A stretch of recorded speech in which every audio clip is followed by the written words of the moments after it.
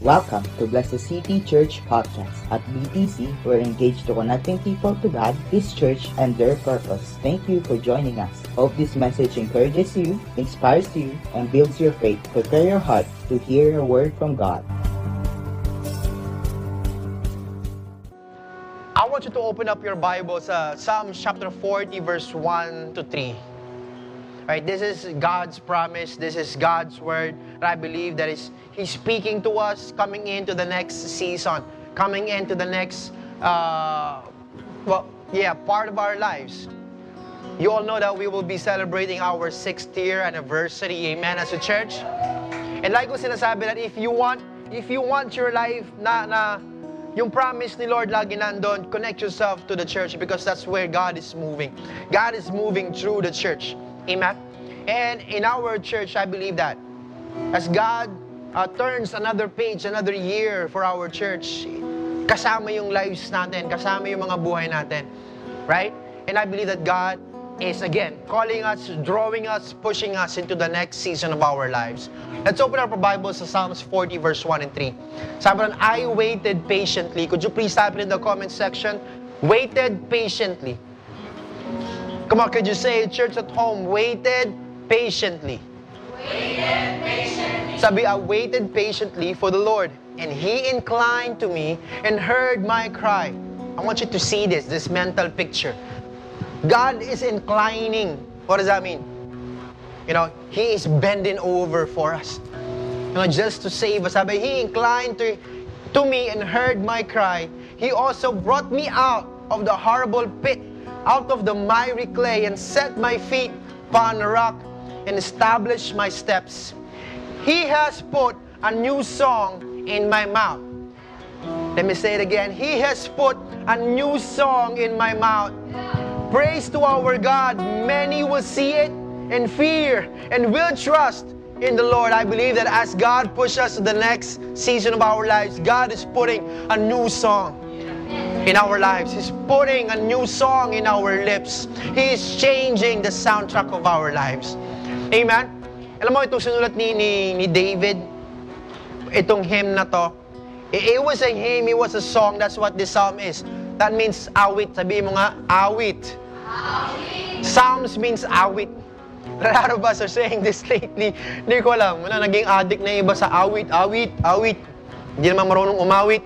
Awit ng awit. A hymn, a song that was written in the place of trial, in the place of trouble, in the place of struggle. When David was writing this, he was in the place of confusion. He was in a place of personal crisis, just what we are facing right now. But in the end of these 3 verses here, maybe at the end of this chapter, ng Psalm chapter 40, at the end of this, nagkaroon ng praise, nagkaroon ng thanksgiving, nagkaroon ng new song. Maybe you're finding yourself in the same position, in the same struggle, in the same trouble and trials. Just like si David ngayong 2020. You know, this morning, I want you to find hope today that God, He is not done with you yet. Amen? He is putting a new song. It's not an old song. It's not an old situation. It's a new song in your mouth and in your lives. And He is changing the soundtrack of your life. Amen? So before we continue, let's give God a best clap. Come on. Before we continue, let's pray. Lord, thank you so much for this morning. And Lord, thank you so much for your promises and for your word, God. I pray that you open up our hearts and our minds and our eyes, Lord, for the things na hindi pa namin nakikita. And I pray, Lord, God, that as we begin, as we move forward to the next season, Lord, I pray, God, that you put a new song, a new soundtrack, a new rhythm in our lives, Lord. And I believe, Lord, that you are doing something new in our lives every day, Lord. Every day. This is our prayer in Jesus' name. Amen. Amen. Again, give God the best clap.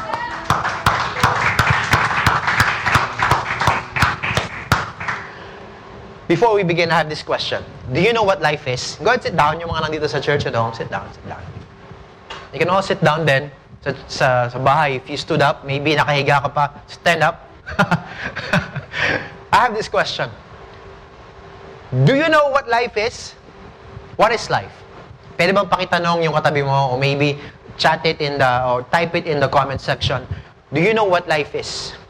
Do you know what life is? What is life?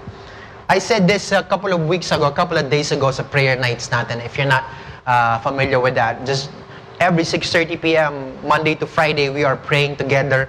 Just log in live sa ating live stream, Facebook. We're there, we're praying every night. Sabi ko ron, that our lives are like one epic movie. Who was there? Who was there? Could you please comment, thumbs up, comment, not an emoji, reaction, but a comment that I was there. Just give me a thumbs up if you were there when I said this. Our lives are like one epic movie. You know, and the best thing about our lives being a movie is that there's always something great and unexpected just ahead. Amen? That means that there's always a different scene. An epic movie, it's a great movie. I remember watching this movie a couple of days ago with Pastora Carla before we sleep.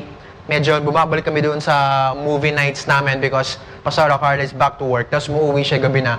Ito na yung bonding namin. We watched this movie, The Art of Racing in the Rain. If you haven't watched that yet, write it down, watch it later. It's a great movie, it's a good movie. Medyo nakakaiyak siya, may part na nakakaiyak.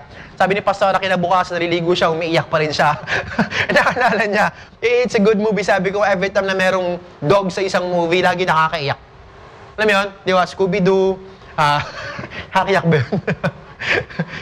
lagi nakakaiyak pa sa merong mga dog sa movies eh. But itong The Art of Racing in the Rain, it was a great movie. It was an epic movie.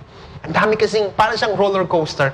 It's funny, and then nakaka-inlove, and then bila nakakalungkot, nakakainis bigla. It's a good movie because nandun yung roller coaster paikot-ikot eh.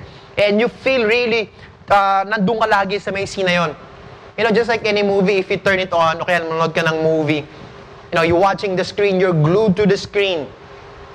Lalo na pag yung mga talagang epic movies like Avengers, di ba? 2 hours, almost 3 hours yung movie na yon. Naiihi ka na pero ayaw pa rin umihi. Kasi you're afraid that you will miss a scene. Right? You're there, pag upo mo doon, you're glued to it. Hindi mo maintindihan kung ano nangyayari. Kasi English pangalawa, is that, of course, it's a movie. Hindi mo pa alam kung ano yung whole story. So hindi mo pa naiintindihan, it doesn't make sense. But somehow and some way, every scene makes you glued doon sa movie. That you want to finish it. Right? In the middle of the movie, bilang magkakaroon ng change of plot, magkakaroon ng twist, na bilang, kala mo na, intindihan mo na, and then all of a sudden, mukhang, parang, iba na naman yung pinapanood mo, hindi mo na naman maintindihan. But kahit na hindi mo maintindihan, you're stuck there because you want to finish the end. Right? And then yung mga characters, you're drawn near to it, tapos you are already invested in them emotionally, na iniisip mo, pag ito namatay, naku po, papatayin ko yung TV, ayoko na manood. Right? Kasi andun ka na eh. You love the characters, you love the people involved. And then a twist happens. Nasyak ka na lang, nagulat ka na lang. Yung hindi mo ina-expect nangyari. Right? That's what life is. You don't know what will happen, but you need to be excited, right? That there is something great and unexpected just waiting to happen every change of scenes. Merong happy scenes, right? Merong mga romantic scenes, merong mga unexpected scenes, merong mga boring scenes din. Merong mga sad scenes. Merong mga exciting scenes after. And then may mga scenes na it doesn't make sense. That's what our life looks like. Amen? And still, we sit through it, glued to the screen, and anticipating every plot and every twist and every scene turns until the end. Like what I said, life is like a movie. Right? You don't just quit until the end because there's always something great and unexpected just ahead. I believe that's what our life is. You know, it's exciting. Why? Because every turn, every day, every moment, every different scene of our lives, there is something great and unexpected just ahead. Just like what we are declaring, you know, this year. There's more. Amen? Could you declare it? Could you shout at church at home? Could you please type it? There's more. There's more. And this year, this next year for our church, we are declaring that there's more best to come. Amen? You need to be hopeful for this. Right? Because itong mga movies na pinapanood natin, they were written down, or they were written, directed, and produced by creative humans, great minds. But you know what? Your story is being written, directed, and produced by the creator of the universe himself. Amen? The maker of the universe. Yung mga bagay na hindi mo maintindihan, hindi mo makita. You know, yung sunset lang, tuntua ka, you take thousands of pictures. Alright? Because it's so nice, it's so great. Minsan kulay pink, minsan kulay blue. That's how God creates. And He is creating something in your life. Amen?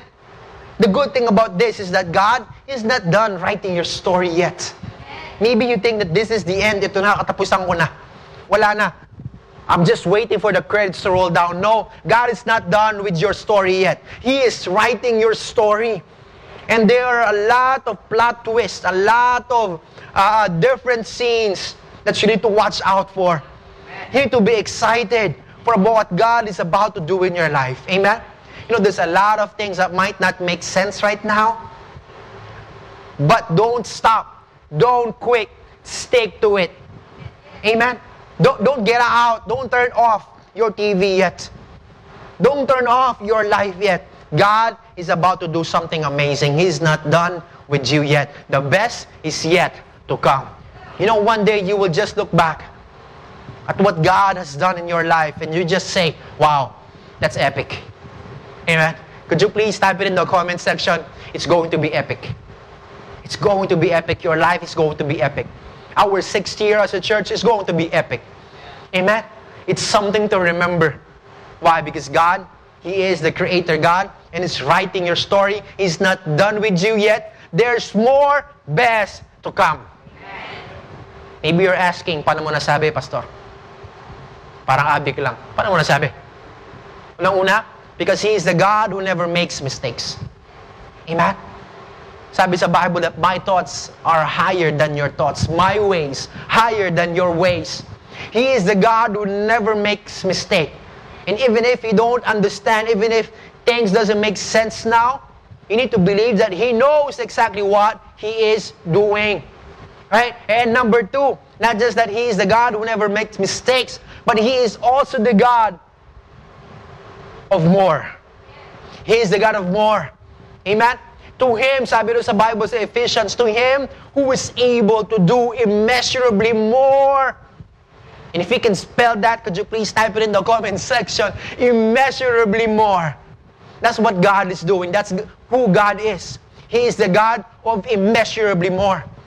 If you're thinking, no more, wala na. This is it. Hanggang dito na lang kami. No, God is doing more. Immeasurably more. Hindi masusukat na more. Amen?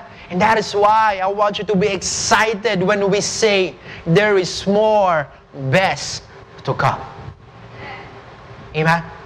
Come on, could you type it in? There's more best to come. Kailangan memorize mo to.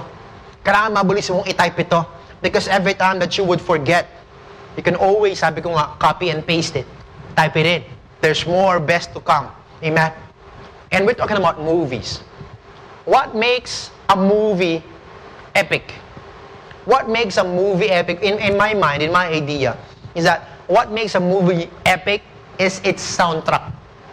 Iniwala ba kayo doon? What makes a movie memorable? It's really the soundtrack. You know, it completes the whole movie experience. Maybe you're not jumping into that idea yet. Let me just give you an idea. Let me just give you an example. Right? When you hear this song, ano naiisip mo? Alam na agad, di ba? In-action pa dito nila Dedea, Titanic. We know it. It's very epic. Doon pa lang, in a few seconds pa lang, already know. Maybe you know this. If you're old enough. Hindi ko masamayaw. It's Footloose. You don't know? Watch it. It's a classic. By Kevin Bacon. Grabe ang ganda nun. Footloose. Next song. Ito, hindi ko pa alam to. Mga nanay at mga tatay dyan. You know this, The Bodyguard. Kunwari pa si Dea, hindi niya alam kunwari. It's The Bodyguard, di ba? Si Whitney Houston, saka si Kevin Cosme. Right? Next song, maybe hindi mo pa rin mag-gets yun. Next song, ito. Another oldie but goodie.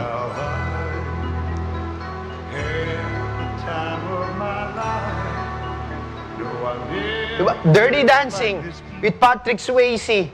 Hindi ko lang kung sino pangalan ng babae. That's Dirty Dancing. It's a classic. Kung hindi mo pa pala, huwag mo na panoodin. Next. Ito, malamang, ito, alam mo na to. Yeah, di ba? Nagpi-play out na bigla yung yung comic scene doon. Lumalabas si Incredible Hulk, si Iron Man. Right? It's the Avengers. Next song. Ito, malapit. Diyos, ego. It's Diyos, yung lang, oh. How many notes? Ilang notes lang yon? Dun, dun, dun. Alam mo na agad, it's Diyos. Sana magkaroon ng remake. Para doon sa mga new generation na hindi pa nakikita na it's a great movie. Talagang, dahil dyan sa movie na ayaw ko na mag-beach. Ayaw ko na even mag-swimming. Lagi ko tinatakot ni Pastor Elmer natin nung bata kami sa swimming pool. Lumipating dyan! Parang agad ako. It's scary. It changes the mood kapag narinig mo na yon. Right? Next one. Ito, para sa mga... Diba? Star Wars! Sino nakikita mo? Di ba? Si Luke Skywalker. Yung unang panahon yun. Sino yung bago ngayon? Si Rey. Tama ba? Yung pa yun ng theme song, di ba? Ng Star Wars. And then lastly, para sa mga bata naman. Play. Diba? This is an epic movie. This is a great movie. Toy Story. Doon pa lang, marinig ko pa lang yan, lalo na yung boses. You got a friend in me. Come on, everybody sing. Toy Story. Lahat yung mga movies na yan, they are epic because of the soundtrack. And every scene, every twist and turn ng mga movies na yan, merong laging mga songs nakalakip. Na laging may kasama doon that it will take you into a journey, into an emotional ride. Because I believe that's what life is. It's a journey, it's an emotional life. And it's an emotional ride, right? An intellectual ride. And every scene doon sa mga movies na yan, laging merong soundtrack that somehow it will change how you feel, the way you think, the way that you see the visuals. Amen? Movies have distinct soundtracks. You know, every scene. Almost every different scene may different soundtrack. And it changes yung mood natin, it changes yung feelings natin, it changes our perspective, it changes really the way that we see things. Right? That's what movie soundtracks are for. In the epic movie that we call life, we have our own soundtrack. Tama ba yun? Do you believe that? You have your own soundtrack for every different scene. I asked yung mga primary leaders natin kung ano yung mga soundtrack ng buhay nila in different scenes of their lives. And not shockingly enough, every person, every leader, may iba-iba laging song for every different scene of their lives. Walang pare-pareho, right? Just like our lives are all different. And ito, I'll play you a different songs, and then tell me kung ano yung mararamdaman mo when you hear this. Alright, let's play the first one.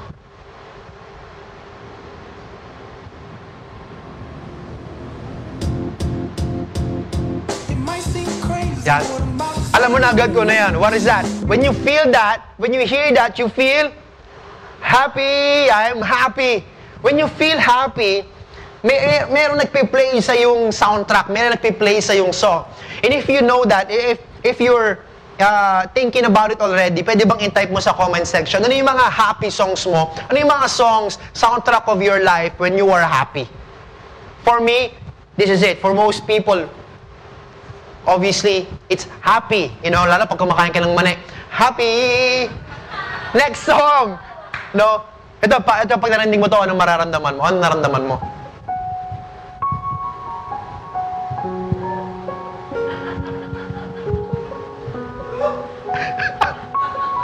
Sino rito nung unang panahon niya ng soundtrack ng buhay mo, habang umuulan, nakatingin ka sa malayo. Di mo ko pinag-alagaan. Someday, may magmamahal sa akin. Tama ba? Kapag gusto mong umiyak, kapag umiiyak ka, meron ka rin soundtrack kahit aminin man o hindi. Amen? Naglo-long driving ka, okay, nandun ka sa may FX, bila nag-play ang Someday, sabay tingin ka sa malayo. Para nasa MTV ka. Tama ba? Ano yung soundtrack mo kapag ikaw malungkot, pag ikaw umiiyak? Could you please type it in the comment section? And it's gonna be fun.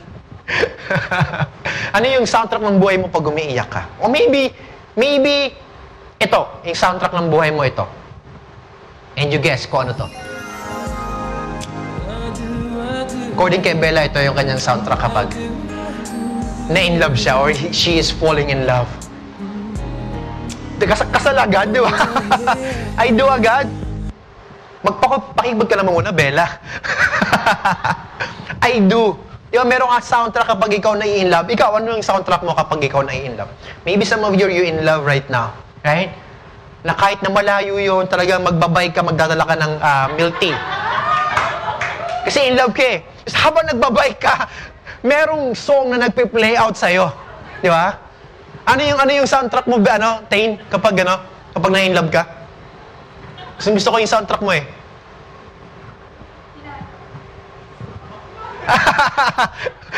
Na-shock bigla, hindi niya nakakala.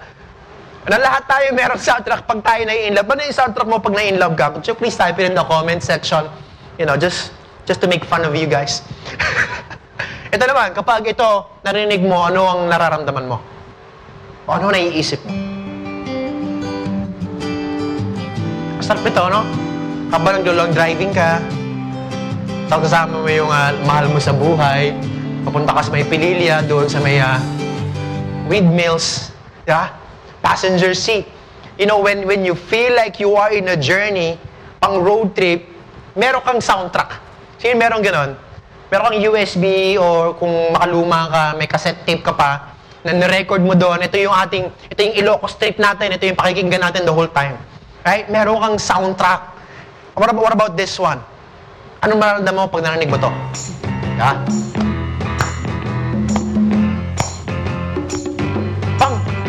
Pang build me up. Medyo weird yung lyrics niya. Why don't you build me up, buttercup, baby, just to let me down? Parang napaka-down, pero napakasaya pa rin ng kanta. Right? Sometimes when you feel like you want to, you want somebody to pick you up, ito yung mga narinig mo. Right? Masaya eh. Or maybe this, ito. Ano man naman mo pag napakinggan mo to? Dum-dum. Yeah. When everything is awesome, it's great. Ito yung soundtrack mong ganda pa nung patong. Right? You feel, when you feel different in your life, laging merong different soundtrack. Amen? You know, just like our lives, we have different soundtrack. What is the soundtrack of your life right now? Maybe some of you, you're awesome, so you're hearing that song. Maybe some of you, problemado ka ngayon. Ano yung soundtrack ng buhay mo ngayon? Maybe you're hearing that dudum, dudum. Parang parting na yung Meralco bill. Dudum. Ayan na, yung magpuputo ng Meralco. 30,000 ang bill mo. Dudum, dudum. Ano yung soundtrack ng buhay mo ngayon?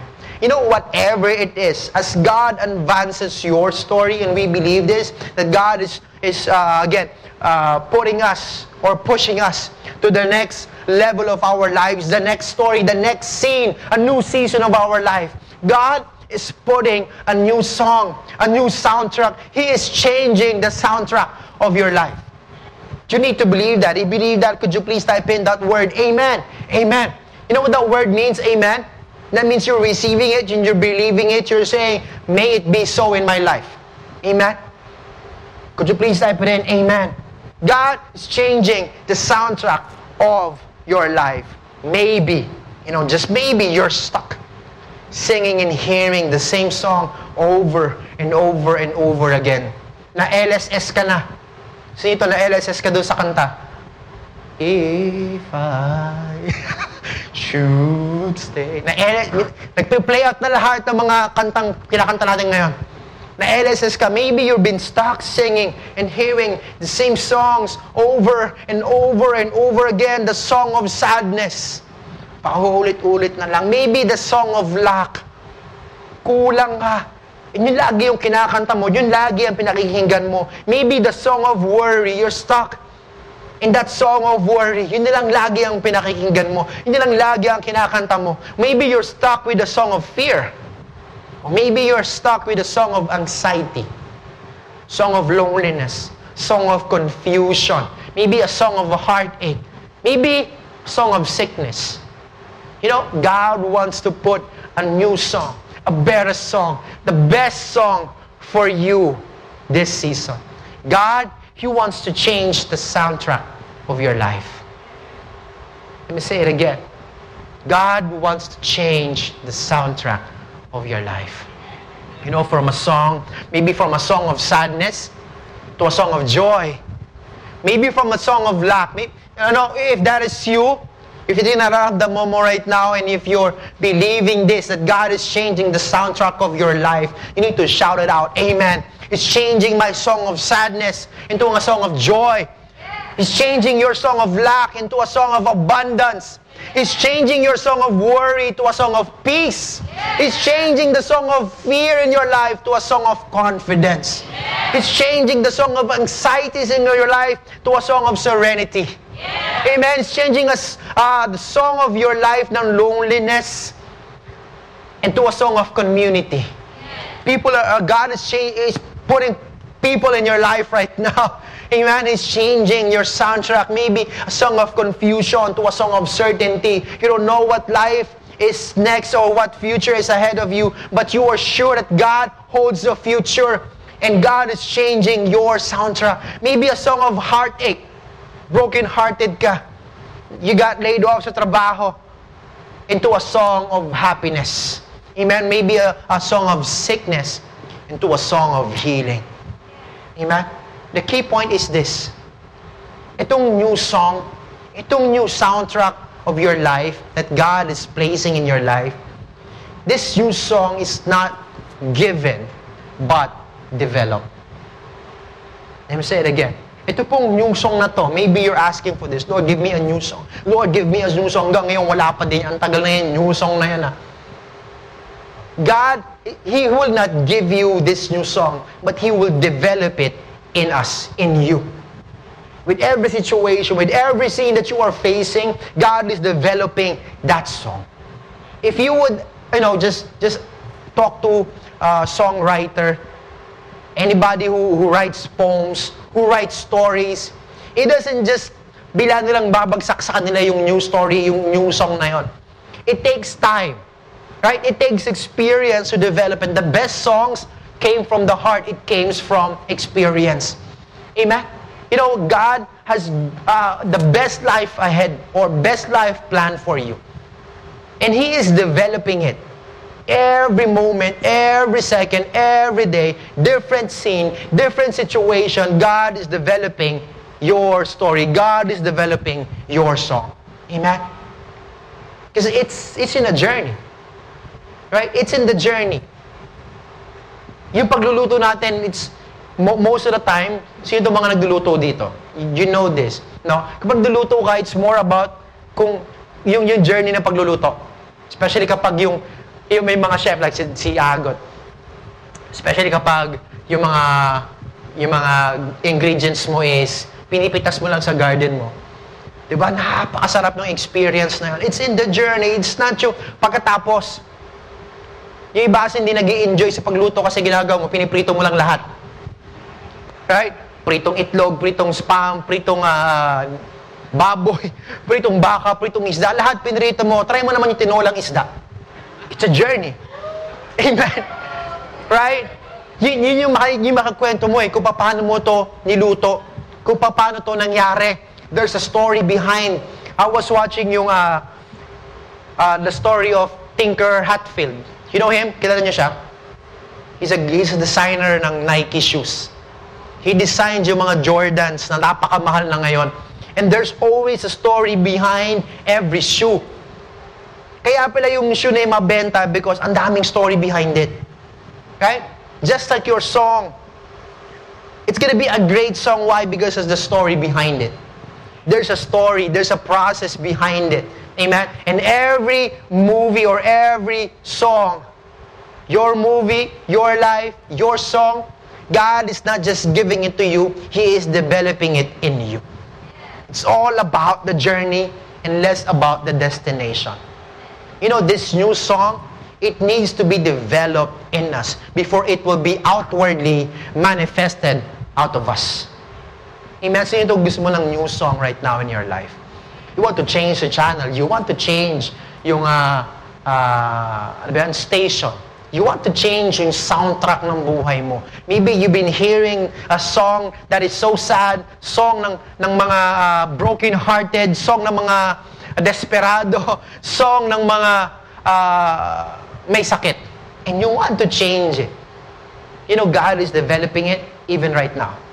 Amen? This new song of yours, God is developing it in your life. And it is developed in a couple of places. In the verses that we read, unang-una, it is developed in the place of patience. Pangalawa is it is developed in the place of the pit. Sabi mo, the pit. Hindi po paa. That's fit. It is developed in the place of patience. Pangalawa, it is developed in the place of pit. Let's look at this. Isa-isahin po natin. Unang-una, the place of patience. Could you please type it in the comment section right now? The place of patience. Sabi rin sa may Psalms chapter 40 verse 1, I waited patiently for the Lord.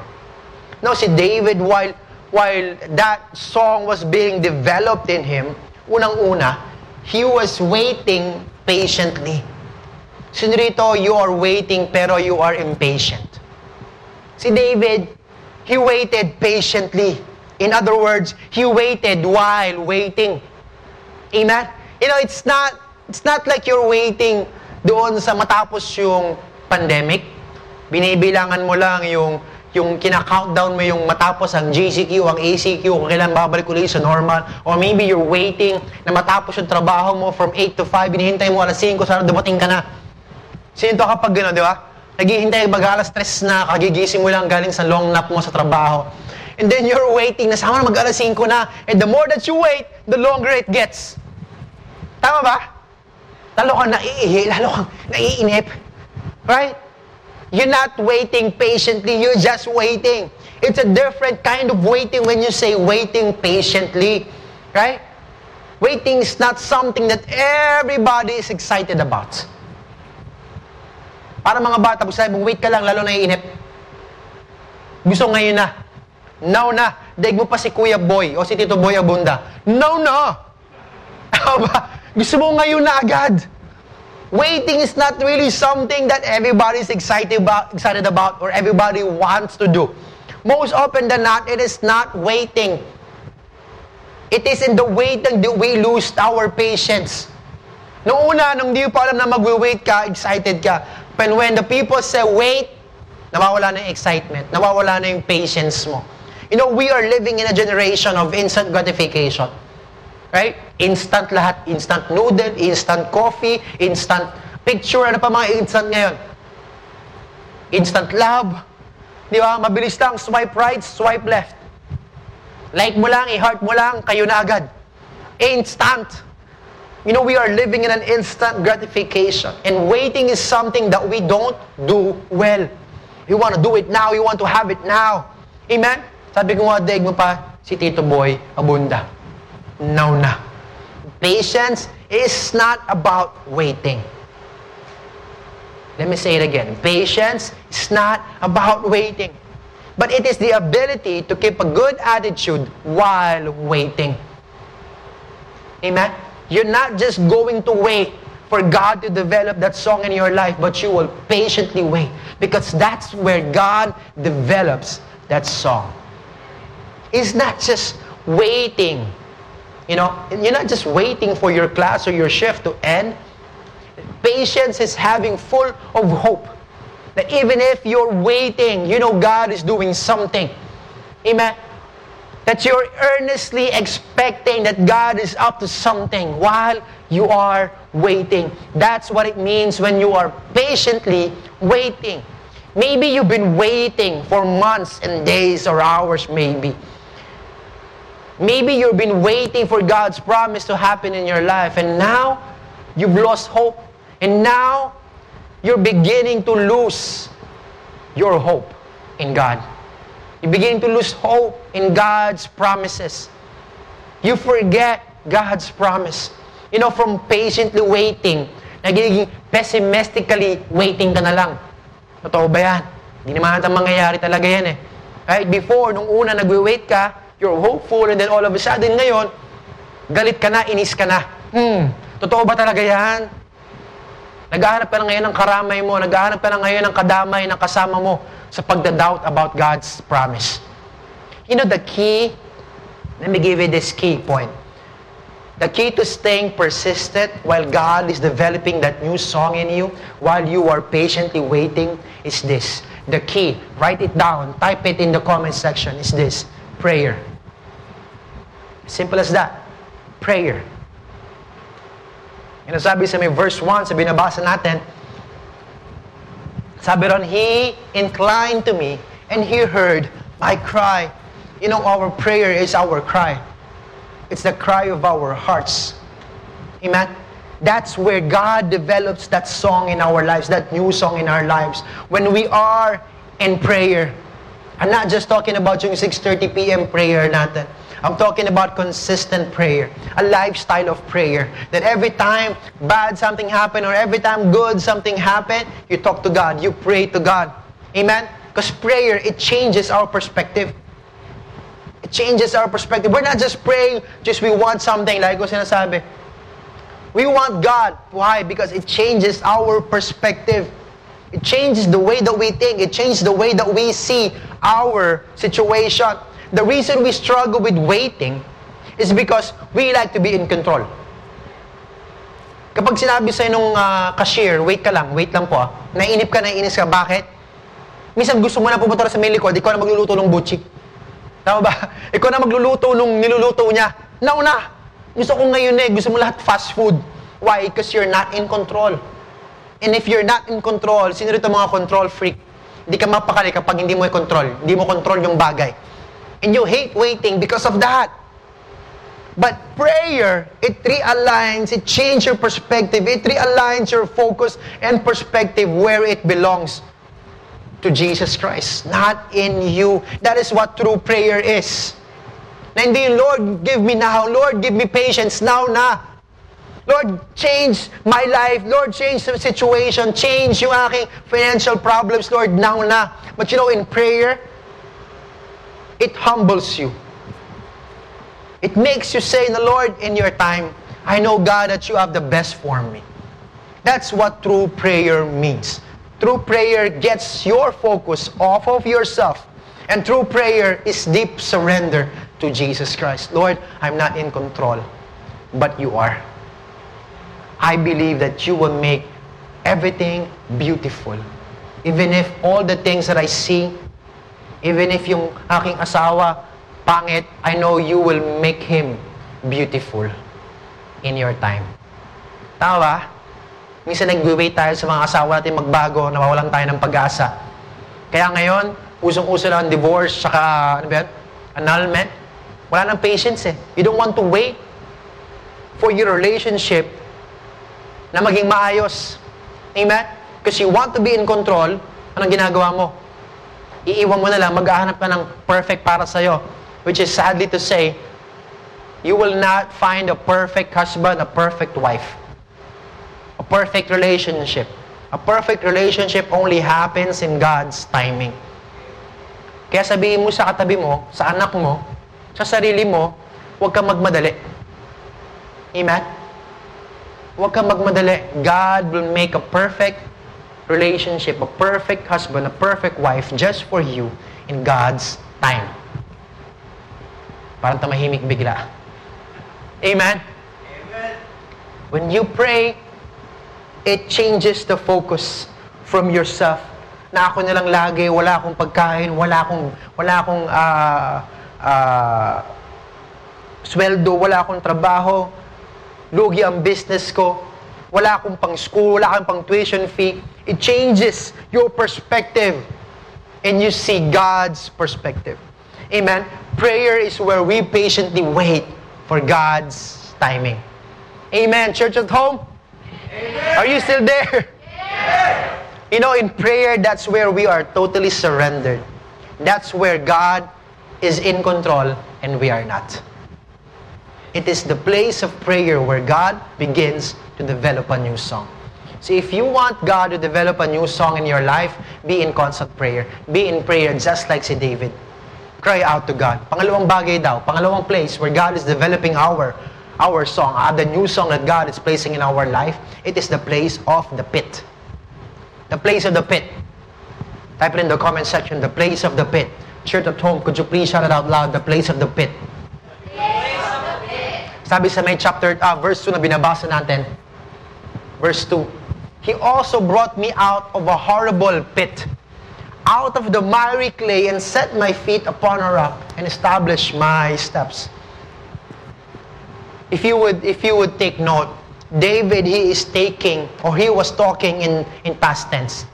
He wasn't saying that I'm in the pit, but he is saying that God rescued me from the pit. He brought me out of the pit.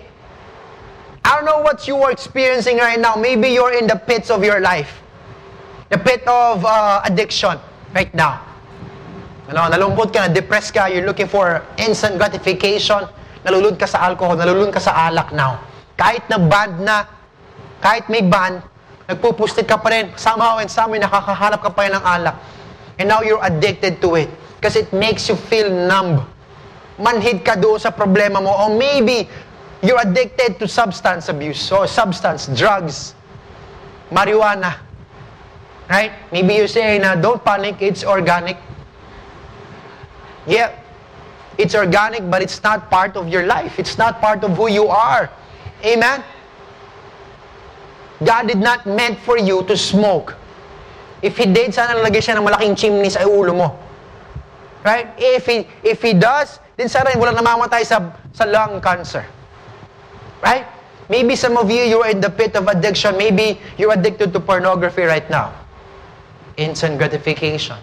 It makes you feel good. Right? Or maybe you're in the pit of physical or mental health issues. Mental health pit. Physical health pit. And you're stuck. Or maybe some of you are in the financial pit. Andun ka sa may isang balon where you just can't get out. You're in a hole. Utang mo kaliwat kanan. Lahat na ng sari-sari store sa street mo, inutangan mo na. Wala ka na ngayon mabilang ng maling. Wala ka na mabilang ng Ligo sardines. Wala na dumarating na relief goods package. Lahat inutangan mo na. You're there stuck in that financial pit. You know, me and Pastora once before, we were stuck in that pit. To the point na kahit pagupit ko, wala na akong pagupit. Wala na kami pandede kay Liana nung time na yon. We don't know where kami kukuha ng pera. We don't know kung saan kami kukuha ng panggatas at pang-diaper ni Lily. We were stuck in a financial pit. Amen? Maybe some of you here right now, you are stuck in some and whatever pit in your life right now. Maybe you're finding yourself in a very, very horrible pit, in a dark place, where somehow you just can't get out. But who here believes and that you are happy and you're so blessed that you are serving a God who rescues us from a horrible pit of life? Amen. Whatever pit you are experiencing right now, you're stuck in right now, you need to believe this, that God is the God who rescues us from the pits of life. Amen. Because that pit is where God is developing our song, our new song. And here's the key. Here's the key in staying persistent while God is developing that new song in our lives.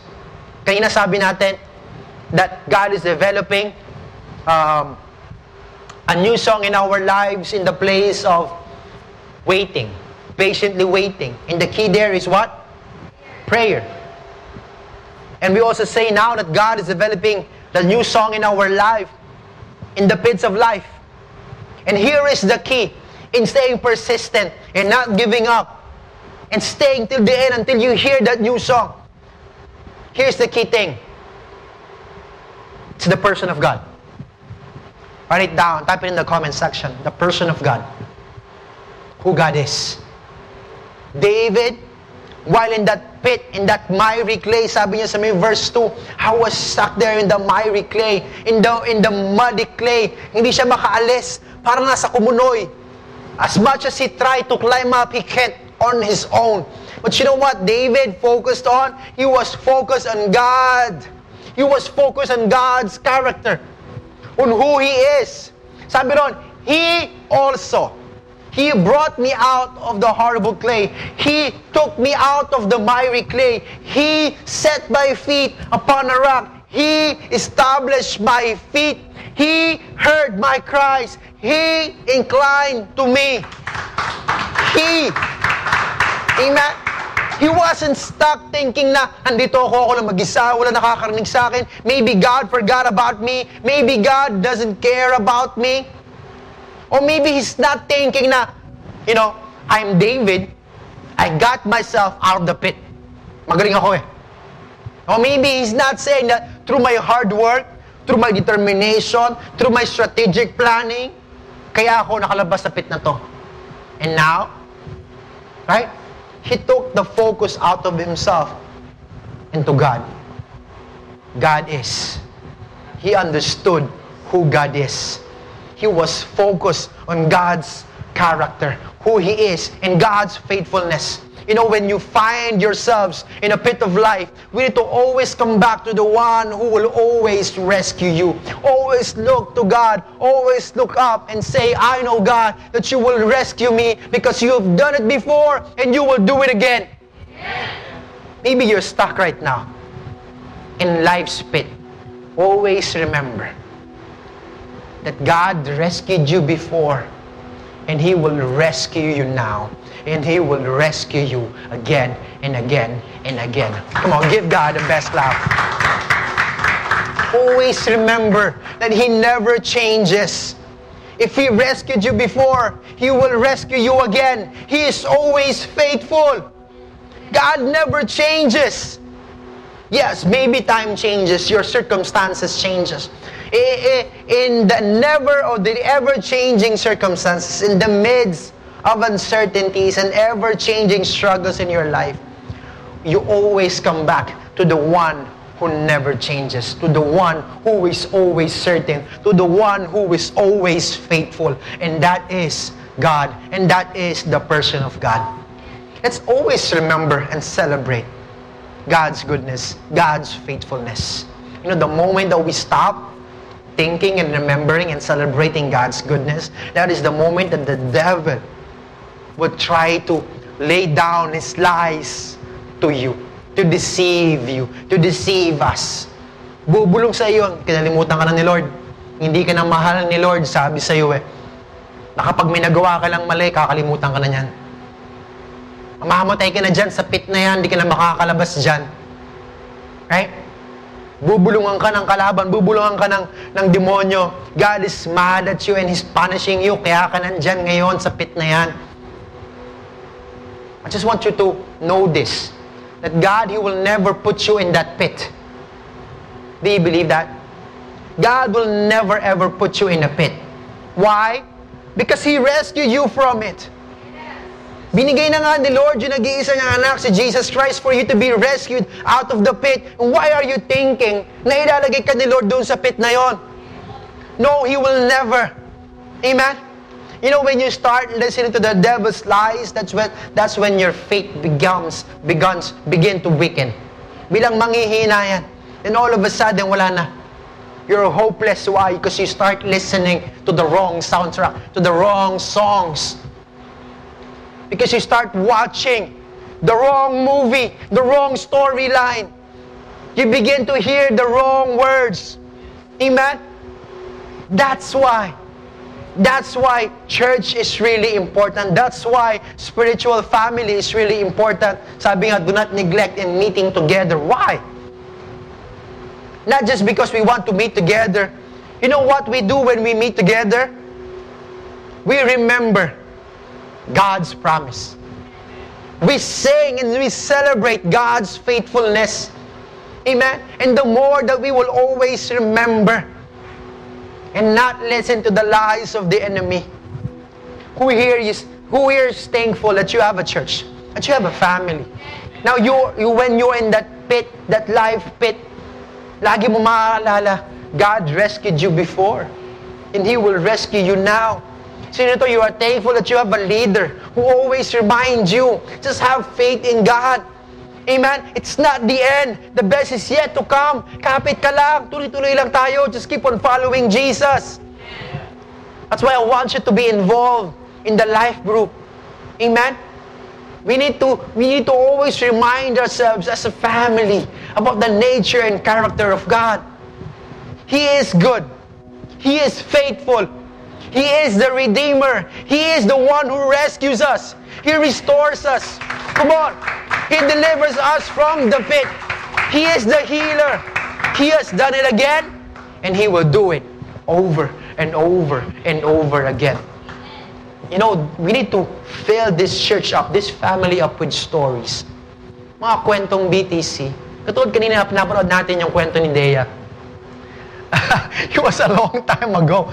Yun, 4 years, 5 years ago. Right? You know what that story is for? Right? Alam mo kung ano yung story na yon? Why we make those stories? Doon sa mga editors, sa mga shooters, doon sa mga conceptors, ang hirap gawin ito. Doon sa mga testimony, sometimes they don't want to do it. You know why we do it? Because somebody needs to hear it. Amen? Somebody out there needs to hear your story. Why? Because somebody needs to be blessed by it. Somebody needs to have hope again and have faith again in God. And your story of how God is faithful, how good God is, that will give them hope. That will give them faith. That's why we need to keep on telling those stories. Amen? Alam ko may mga stories kayo. You know, start telling those stories. Sabihin mo sa leader mo what God is doing in your life, what God has done amazing stories in your life. Amen? What is that for? Para saan ba yung pagkukwento mo? Para saan ba yung reminding of how good God is? Is it for God? For God to know that He is good, that He is faithful? He doesn't need to hear it. He knows it. He is sure of Himself. But most importantly, when you always say your stories over and over and over again, you know, para kanino yon? 3 letters. Y-O-U. It's for you. It's for you. It's for me. It's for you to always remember how good God is. You need to hear your story to remind yourself that you have a God that rescued you before, and that you have a God that will rescue you now. You have a God that will rescue you in the future. Amen? You know, kanina sabi ko kanina that we were in the pit. You know, even right now, we were in that pit of financial pit. We're in that pit. Sometimes I almost forgot. Yung pit that I was in before, financial pit, that was 6 years ago, 5 years ago, when we first started this church. We were in that financial pit. And now we're on that same pit again. Somehow, nung 3 months, 4 months ito, minsan nakakalimutan ko of how God rescued us 5 years ago, 6 years ago. Wala na kaming pambayad ng milk ni Liana, wala na kaming pangkain, wala na kaming panggastos. Everything is gone. It's dead. Even yung pangpagupit ko, wala na. Kailangan pa namin mag-break ng alikansya. Tig-pipiso binayad ko dun sa bench fix. Kasi wala na eh. But you know what? God rescued us. And I almost forgot that during this financial pit that we are in, I almost forgot that God rescued me. You know, I went back to that story. And now I am hopeful and I'm confident that the same God that rescued me before is the same God that will rescue me right now. You know, it's the same God that rescued you, that saved you before. Maybe you're facing whatever pit in your life right now. He has rescued you before. Always remember, He will do it again. He will do it again. Amen? You know, let our church be filled with stories of how God rescued us.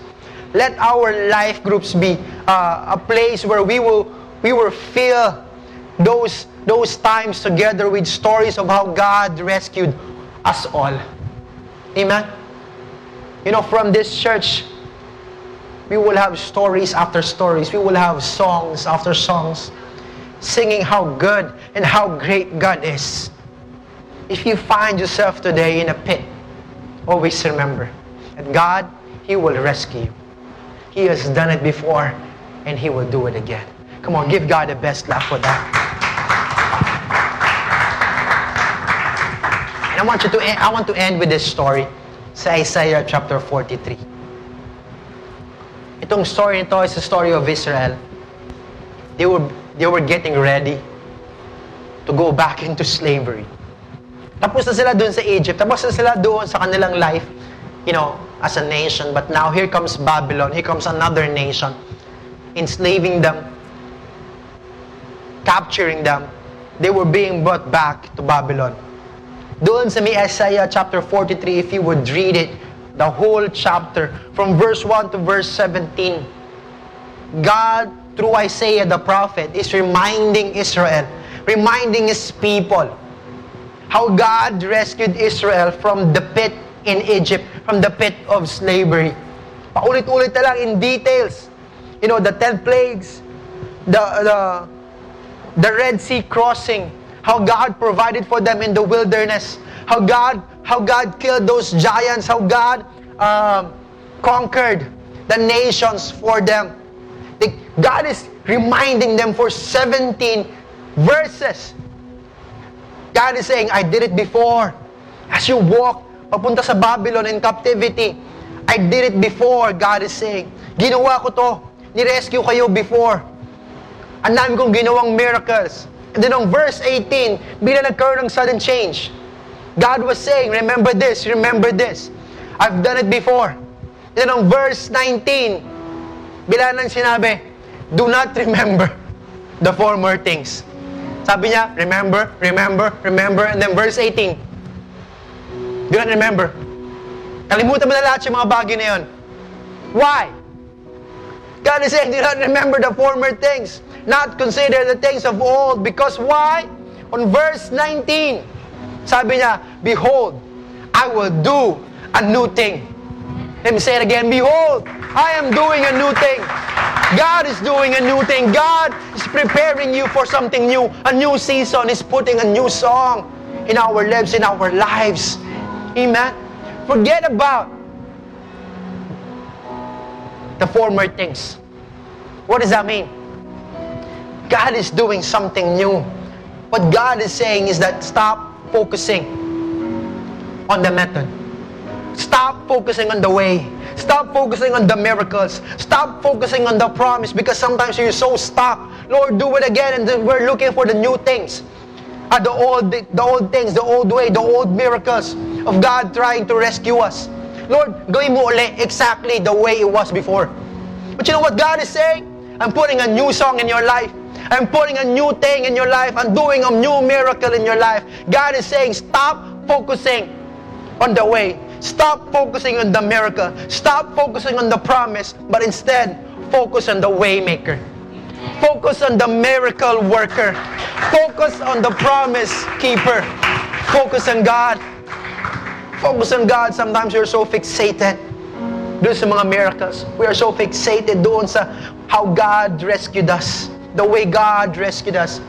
And sometimes we lose focus on God Himself, the one who rescued us, the one who's making that promise, the one who made a way when there seems to be no way. Let's focus on the person of God as we move on to the next season of our lives. Stop focusing on the promises, stop focusing on the blessings, and start focusing on the God of the promise. Amen. God is changing the soundtrack of your life right now, from sadness to joy. Come on, you need to receive this right now. The soundtrack of your life may be from lack to abundance, to overflowing. The soundtrack of your life, maybe the song of worries right now you're singing, God is replacing it with a song of peace, with a sound of peace. Maybe you're hearing the song of fear. God is replacing it with a song of confidence right now. Amen. Maybe some of you here, you have heartaches. You've been singing songs of heartache. You know what, God? He is replacing it with the song of happiness right now. And just like how this verse started sa Psalms chapter 140, verse 1 and 3, it started with something negative. It started with a song of panic. Nagpapanik si David. The Lord, I'm in a miry clay. He was crying out to God. He was praying to God from a song of panic. Maybe that's what you're experiencing right now. You know what? God will turn it into a song of praise. Amen. Come on, if you believe that, give God a best love offering right now. And wherever you are, I believe this. In your new season, in the next season of your life, God is placing a new song. Not an old promise, not an old way, not an old miracle, but God is placing something new in your life right now. And it all starts, and it's being developed in the place of prayer. As you wait patiently, it is being developed right here, right now, in the place of the pit that you're experiencing right now. And all you need to do is just turn that song of panic into a song of praise. And as we stand up, wherever you are right now, you know, in reverence and in worship of God right now, we need to be in the position. We need to be in the posture of praise right now, in a posture of surrender, with our hands raised up to God, saying, Lord, we are not in control, but you, Lord. It's not about our situations. It's not about us, Lord. It's not about yung aming strategies, yung aming mga knowledge and wisdom, but it's all about you, Lord. And Lord, we are worshiping you. We are remembering what you have done. And Lord, we believe that you have rescued us before and you will do it again, because you are the God of the promise. And nothing can ever change that. Come on, as we worship. Come on, shout it out. Nothing can stop it. Nothing can stop it. You are the God of the promise. Light of the world, sing it again. Light of the world, trample the darkness. Come on, believe it right now. In worship God right now. Nothing can stop it. Come on, just raise up your hands. You are the God of the Just surrender to God. promise. Every word will be accomplished. Yes, Lord. It's nothing. Nothing can stop it. You are the God of the Sing Light of the World. promise. Light of the world, trample the darkness. Nothing can stop it. You are the God of the promise. Every word will be accomplished. 'Cause nothing can stop us. You are the God of the promise. So we believe this. That every word, every promise, Lord, nothing can stop your promise. We believe that we are moving into the next season. The best is yet to come in our lives. And we are declaring that no circumstances, no COVID-19, no sickness, no financial pit, no problems will ever stop it. Even the gates of hell ever stand a chance. And we are declaring this. The gates of hell will never stand a chance. Your name, your promise, you will always prevail in our lives. Come on, as we declare, the gates of hell. Come on. The gates of hell will never stand a chance. Your name prevails. Jesus, the great I am. No word will fail. No weapon formed against your name prevails. Jesus, the great I am. No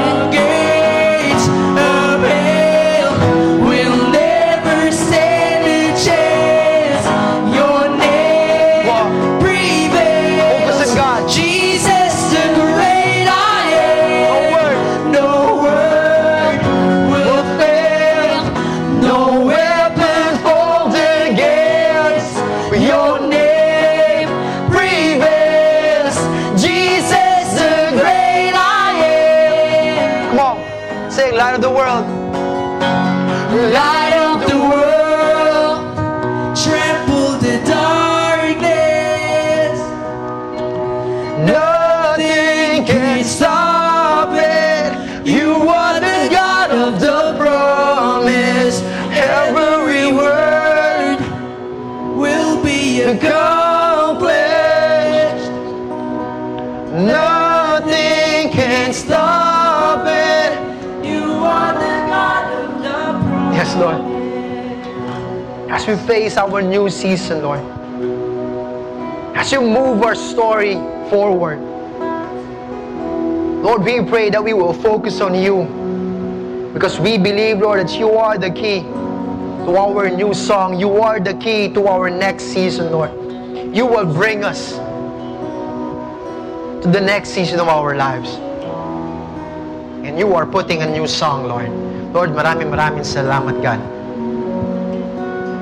That you are the God who never fails. You are the God who is always faithful. You are the God who never changes. You are the God who always rescued us, Lord. And you've done it before, and you will do it again and again and again. You are our Savior, Lord.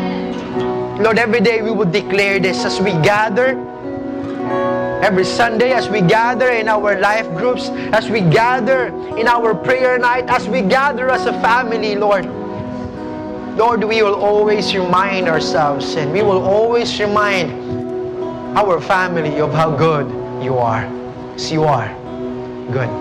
This is our prayer in Jesus' name. Come on, if you believe it, that He is faithful, that He is Lord, that He is powerful, that He is amazing, that He will rescue you. Give God the best clap offering and shout of amen, amen, amen. You know what? God's promise is always there. And it's true that He will always rescue you. He loves us so much. Maybe for you it's unbelievable. How can somebody who I don't believe in, who I don't see, would die for me? You know, that's what God's love is. It's unbelievable. It's amazing. It's actually crazy. It's unthinkable. Sabi nga nila, it's ano ba yan? Scandalous. Scandalous grace, scandalous love. You know, it is actually something that we are longing for. It's something that you're longing for. You just don't know it yet. We try to look for it in the wrong places, the wrong people. But you know, that love, you can only find it in God. Because He is the one who loves you unconditionally. That even if you don't believe in Him yet, He still died for you. And the Bible says in John 3:16, for God so loved the world. He so loved you. Yes, including you. He loves you so much that He gave His one and only Son, His prized possession. For God so loved the world that He gave His only begotten Son, and whosoever believes in Him will not perish but have everlasting life. What does that mean? That if you just put your faith in Him, and if you just believe that He loves you, that if you just believe that He died for you, then sabi ron, if you just believe, He will rescue you. He will give you salvation. Whatever it is that you're facing right now, you know, there's no greater problem than sin. You know, yung COVID-19, bakit merong COVID-19? It's not because of bats. It's not because of certain people who eat whatever. You know, it's really because of sin. Why you have problems? You know, God intended great things for you. He intended na hindi ka maghihirap. He intended na hindi ka na mahihirapan para kumain pa. Everything is made for you. Everything is out there. Kaso nga lang, it's because of sin. That's why we are experiencing all of these things. What do you need to do, you know, to experience salvation? And just believe. Believe in God. Believe that Jesus died for your sins. Believe that He is your Savior. Believe that He will rescue you. It's just a matter of decision, of believing that God is who He said He is. You know, if that is you, if you're believing in God right now, maybe you've been going to church, you've been hearing messages after messages, but you haven't really trusted God yet. You haven't given up your life to God yet. You haven't really put your life, your trust in God yet. Puro ka ikaw yung decision mo lang. But now is the time to follow Jesus. Now is the time to place your life in Jesus' hands. If that is you, you're saying, now, Pastor, I want to put my faith in God. I want to place my life in God, in Jesus Christ. I want to trust Him. I want to have the promises that He promised. I want to experience God's presence in my life. If that is you, wherever you are, kahit nasan ka man, nasa bahay ka man, maybe nasa kapitbahay ka, or maybe you're in a coffee shop right now, I want you to pray this prayer with me and start speaking to God and start surrendering to God. You don't have to memorize this prayer. You don't have to make up any prayer. Just follow after me and just pray it from your heart. Basically, what this prayer is saying that, Lord, you are Jesus, you are Lord of my life, and you are the God of my life. From this day on, I will follow you and I will live for you. Come on, if that is you, you're ready to pray these prayers, you're ready to follow Jesus Christ, I want you to close your eyes. I want you to bow down your head. Huwag mong pansinin yung katabi mo. Or maybe you're sitting next to somebody who wants to give their life. Pwede bang akbayan mo siya right now? And just pray with us. Follow after me. Lord, inaamin ko po na ako'y makasalanan. At inaamin ko po, for so long, I've been living my life according to myself. Mula ngayon, Ikaw ang aking Diyos at tagapagligtas. Mula ngayon, mabuhay ka sa buhay ko at sa puso ko. Ito ang aking dalangin sa pangalan ni Jesus. Amen. Amen. Amen. Thank you for taking the time to listen. To hear more messages like this one, make sure to subscribe to our podcast channel for past episodes.